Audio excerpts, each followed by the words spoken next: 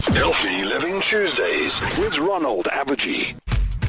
And good afternoon to you, Ronald. Healthy Living Tuesday to you.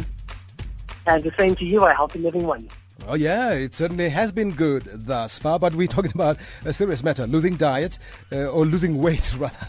The top 5 dangerous diets when the need to be thin overrides the need to be healthy. It's time to rethink your diet before it literally kills you. Now, before we get into the specifics, it seems the fad diets are here to stay. Fad diets are here to stay. They come and go. And the amazing thing is there's always variations to these diets because it ticks about many people's checklist of losing weight desperately and as quickly as possible. But people disregard their health in order to surrender. Now, the tapeworm diet always makes an appearance on the list, doesn't it? That is one of the scariest ones for me. I mean, who would want to swallow a parasitic tapeworm, which you find in literally decomposing uncooked meat, and literally you want the tapeworm to embed itself in you? I mean, we give our kids worm medication at this age for a reason. We don't want them to have any tapeworm inside of their systems. Why do we want to do it? So a definite no. The Russian Air Force diet, what's that? The Russian Air Force diet is essentially a near-starvation diet. So it basically requires you to have minimal or next to no food throughout the day.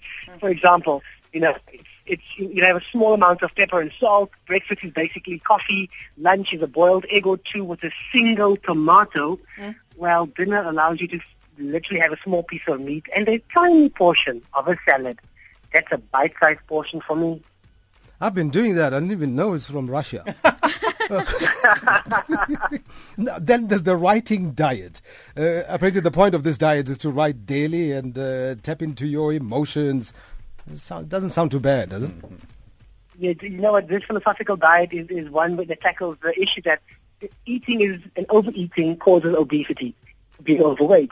And overeating is caused by emotional distress. So when you write out your emotions and you literally, pour it out there, you're dealing with emotions so you won't overeat. But I know a couple of writers who are definitely not skinny, so I don't think that works.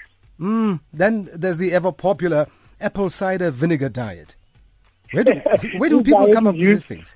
That's a very good question. People come up with them because they try anything. When can you hear about the sponge diet? But that's another one for another discussion. The apple cider vinegar diet, many people utilize for detoxing in inverted commas. But essentially, what they try to do is the idea behind it is theoretically to decrease hunger and curb your appetite. Now, it's not going to do much except increase the acidity of your system and your blood, etc. So it might cause you to literally to go to the loo and might cause a slight suppression in appetite, but at the end of the day is you control what you eat. You've got to beat those cravings, and that's how simple it is. Yeah. And then finally, I don't know if I'm pronouncing this correctly, drunkorexia. Drunkorexia? What's that? This might as well call that the Babalasia diet.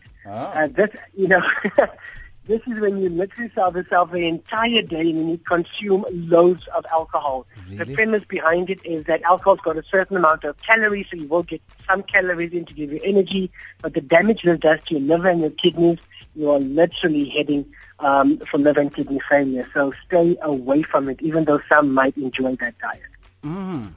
All right. Our health fact of the week, Ronald. Speaking about food, let's look at something that's nutritious, and one of those things is milk. And we often encourage our children and women to drink milk because it's got a very high calcium intake. But did you know that one serving of milk, 250 ml of milk, contains as much protein as a large egg, more calcium than 7 medium sardines, it's got half the cholesterol of haddock, and close to 3/4 of vitamin A than broccoli. So at the end of the day, it's a great thing to have. And you know what? People that focus on low fat, high fat, no fat, you know what? You're not having that much. It's going to cause too much damage. Have some milk. It's good for the body. All right, Ronald. Always a pleasure chatting to you. We'll do it again next Healthy Living Tuesday. Keep fit till then. Chat to you next week. Bye-bye.